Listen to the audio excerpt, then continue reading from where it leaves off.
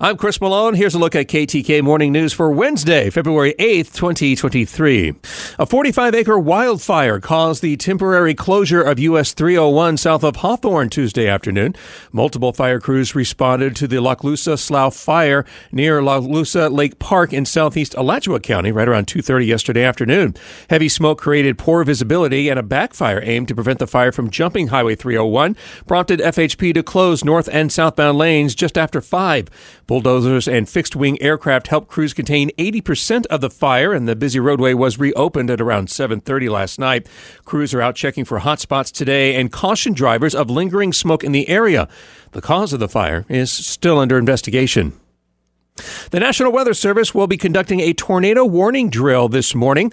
The practice weather drill is part of the state's Severe Weather Awareness Week, which encourages families to have a real plan in place when severe weather strikes. While tornadoes are not usually associated with the Sunshine State, Florida ranks 5th nationally in the average number of tornadoes annually and ties for 6th in tornado fatalities.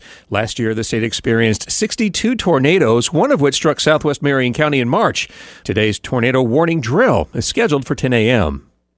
And a California exterminator got a huge surprise when tens of thousands of acorns came pouring out from behind a bedroom wall. Nick Castro says he was recently called to a home where the owners noticed that some worms appear to be coming out of the wall. They feared that a small animal had got trapped inside and died, but when Castro cut a small hole in the corner, he was flooded by an avalanche of acorns. In total, 8 40-gallon garbage bags filled with the recovered acorns, weighing in at over 700 pounds, were removed. The bounty of acorns were stashed there by acorn woodpeckers who began stacking nuts inside the home's chimney, but they fell into a wall cavity. Castro says the pile of acorns went from the home's lower floor all the way up to about 20 feet into the attic. As Castro removed the bags of acorns, he noticed woodpeckers continuing to make deposits of the nuts into the chimney of the house. 2 more women have come forward accusing a former Ocala Parks and Recreation worker of engaging in sexual relations while they were underage. 46-year-old Roosevelt Overstreet was arrested less than a week ago after the parents of a now 18-year-old reported the alleged relationship Overstreet had with their daughter when she was 16.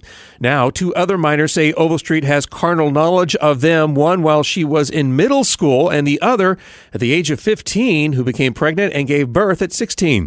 Overstreet has posted bond and has been released from the Marion County Jail. He now faces additional charges, including lewd and lascivious battery on a child younger than 16.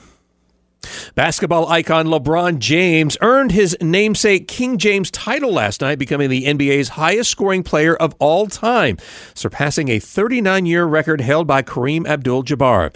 With less than 11 seconds remaining in the third quarter matchup between the Lakers and the Thunder, James sank a 14-foot fadeaway jumper, scoring his 38,388th point. Celebrations erupted on the court, with an awards presentation briefly delaying the game. James has wowed the sports world since joining the NBA from high school in 2003. He's won 4 NBA championships, multiple MVP awards, and 2 Olympic gold medals. In 2011, he created the LeBron James Family Foundation, which has opened an elementary school, housing complex, retail plaza, community center, and medical complex in his hometown of Akron, Ohio. And a Spanish high court has ruled in favor of a man who was fined for walking along the streets of his hometown completely naked. 29-year-old Alejandro Colomar has been strolling the streets in nothing but boots and his birthday suit since 2020. He says he receives more support than insults.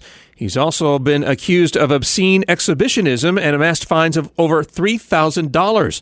While doing so here in the U.S. would result in fines and jail time as well, public nudity is not a crime in most of Spain, with most places passing local ordinances prohibiting it. In the case of Colomar, his hometown does not have any ordinance in place, and he argued that the fines violated his ideological freedom. The High Court agreed, resulting in his criminal record expunged and fines being discharged.